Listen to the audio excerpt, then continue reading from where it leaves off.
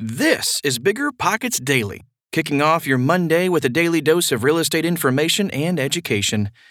The article I'm about to share is one of more than 10,000 blog articles available on Bigger Pockets, but you can't read the blog when you're walking the dog or browsing the MLS.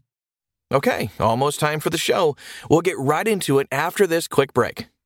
You're trying to close on your next rental, so why is your insurance company dragging its feet? With long lead times and never-ending paper forms, it's no wonder it takes forever to finally get a policy. Modern investors deserve better. They deserve Steadily.com. At Steadily.com, you'll get fast, affordable landlord insurance available online 24/7 in just a few clicks. You can even get next-day coverage, which takes just minutes, by the way, to obtain. And you can do it all from your phone. Steadily was founded by landlords who created insurance products tailored to the unique needs of this industry. It's their sole focus, and that's why landlords nationwide consistently rate them 4.8 out of 5 stars. So whether you've got a single-family, short-term, or multifamily portfolio, Steadily.com can secure the best coverage at the best price to protect your properties. Discover how Steadily can save you both time and money on your rental property insurance. Visit Steadily.com for a commitment-free quote tailored to your needs today.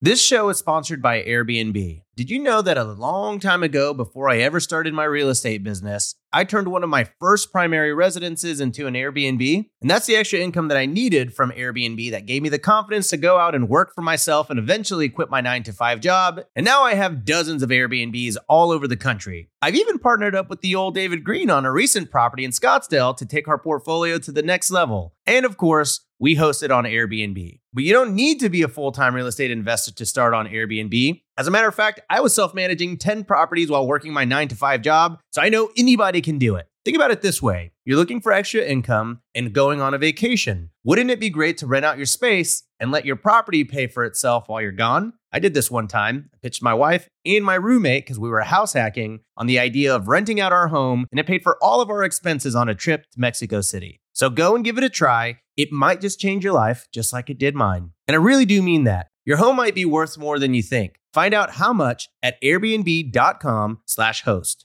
Meet RentApp, the seamless, secure, free way to collect rent. Built by a team of fintech veterans behind Square and Cash App, RentApp uses ACH bank transfers to deposit funds directly into your account. You don't even need to download anything. RentApp setup is straightforward for renters, and there are no apps for landlords to download. Both get peace of mind with a digital transaction history. That means no more lost checks, managing a dozen different payment apps, or even wondering whether payment was sent. Landlords say RentApp is the most convenient way to collect rent, and we think you'll agree. RentApp, the free and easy way to collect rent. Learn more at rent.app/landlord. That's rent.app/landlord.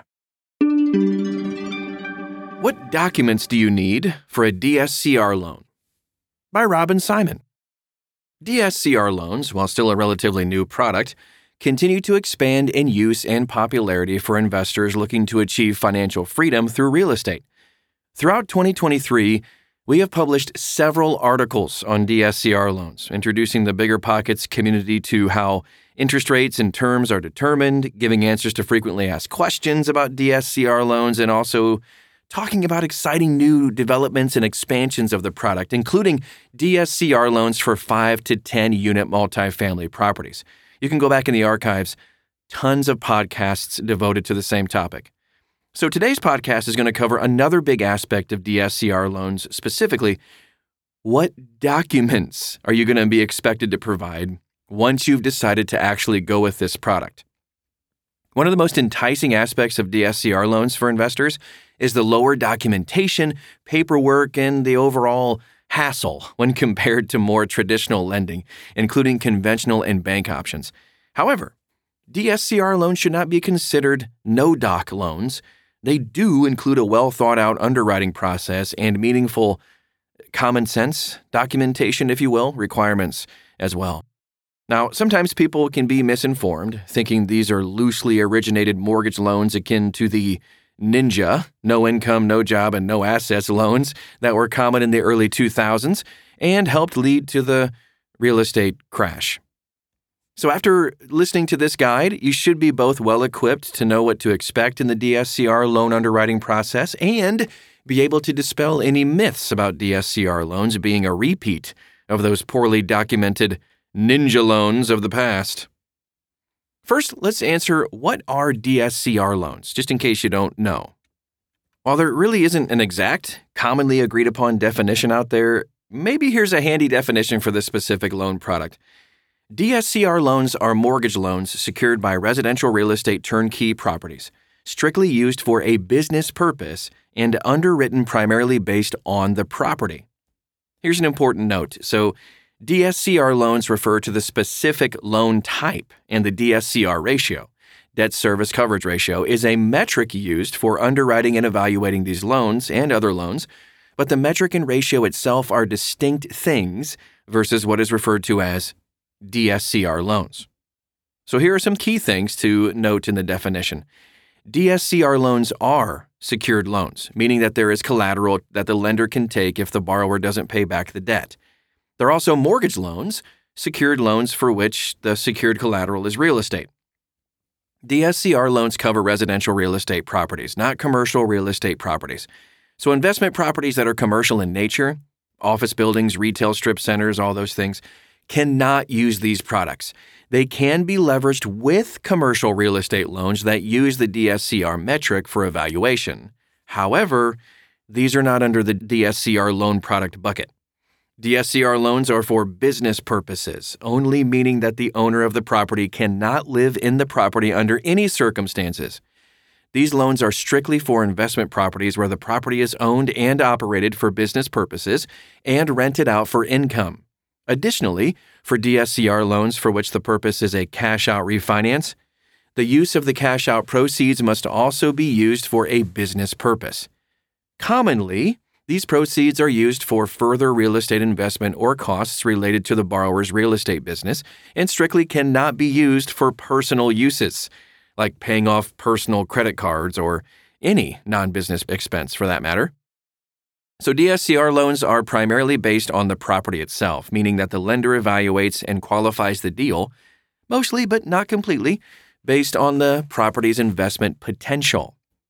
This is a common misconception where people sometimes assume DSCR loans are just purely based on the asset. DSCR lenders will run personal credit, which along with LTV and DSCR is among the three biggest factors determining your rate and terms, and typically require 3 to 6 months of PITIA, reserves, and liquid assets. The rest of the documentation and underwriting will be based on the asset itself.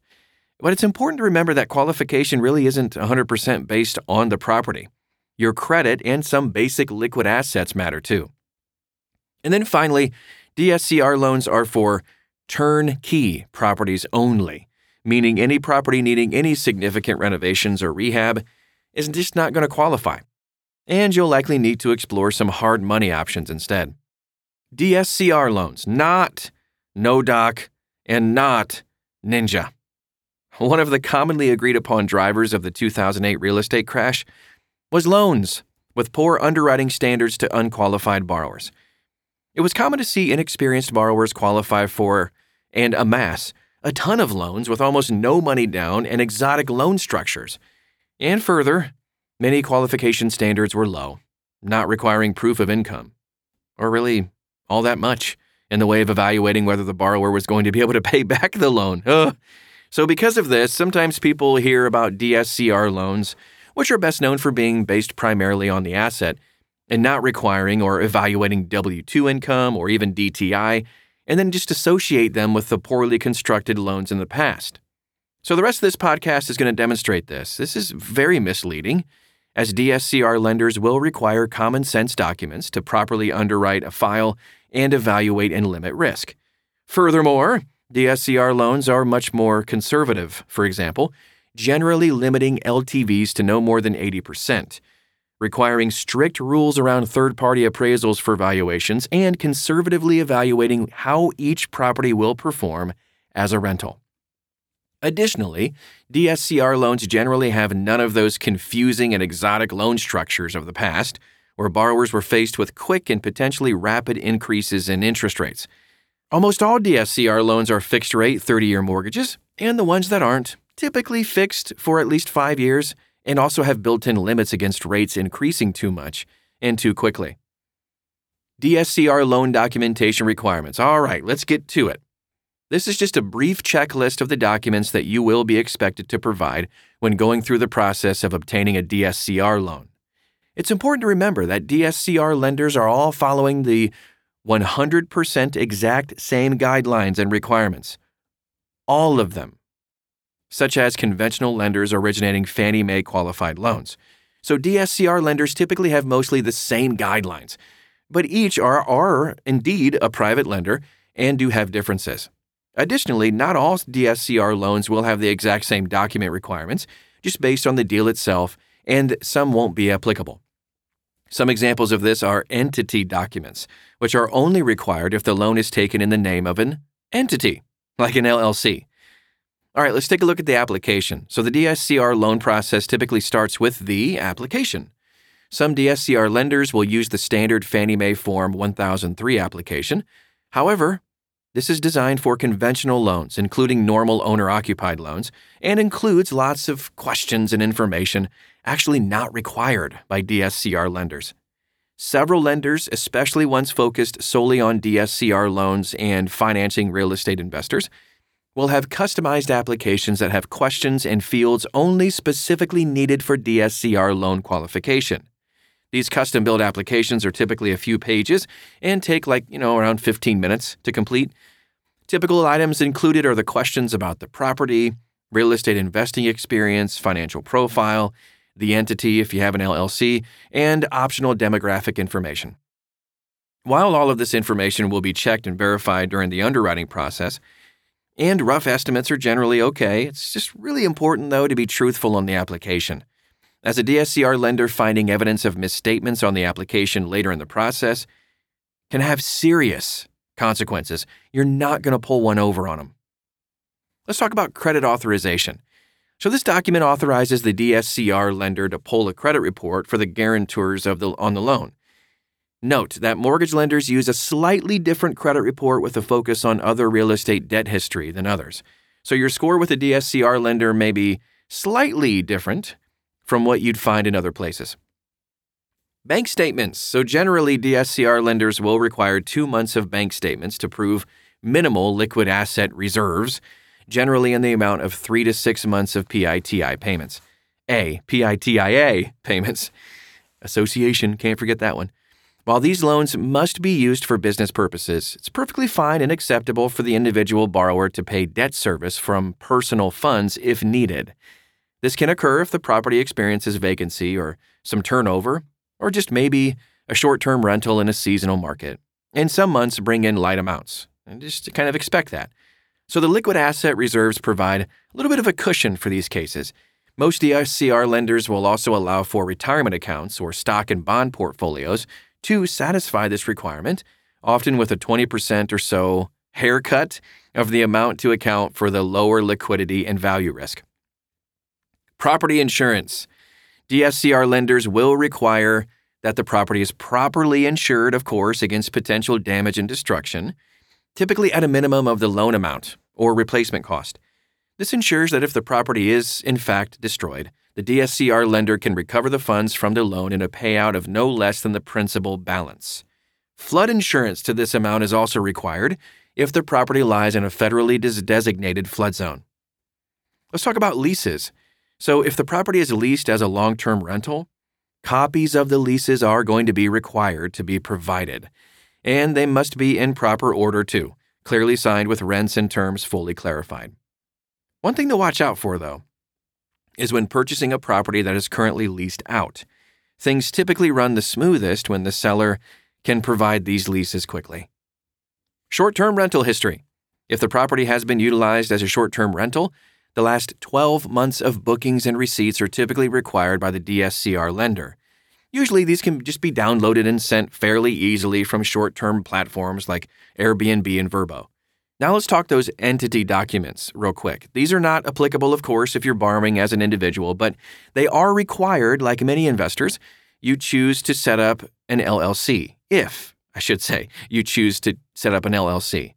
For borrowers who go this route, a few documents are typically required. It will often depend on the state of incorporation. Now, typically, entity documents required by DSCR lenders include these things, certificates of good standing, certificate of formation, articles of organization, operating agreement, those things. Renovation documentation, too. So for borrowers who follow the Burr method and use DSCR loans for a quick cash-out refinance, documentation of all the reno work is often required here. These will typically include receipts, invoices, and work orders from the rehab work on the property. Conclusion, and then we'll wrap up for today. So, yeah, I know, while there are just a few more documents that do go into the loan file, these are obtained by the DSCR lender and don't have to be provided by the borrower. Some of those include the appraisal review, and title insurance. But overall, DSCR loans are a fantastic product because the documentation requirements are limited and reasonable. And just ensuring solid underwriting and protecting against risk and market meltdown, while not being too much of a hassle and a nightmare of paperwork. Congratulations! You just got smarter and one step closer to reaching your real estate investing goals. You know what else will make you smarter? Setting up keyword alerts in your Bigger Pockets profile. Go to Account Settings, Alerts, and set up alerts for the market or strategy you're interested in. For example, Turnkey or Kansas City. You're guaranteed to connect with like-minded investors who share similar goals. Want to hear more Bigger Pockets Daily? Check out some older episodes you missed. Otherwise, we'll see you tomorrow.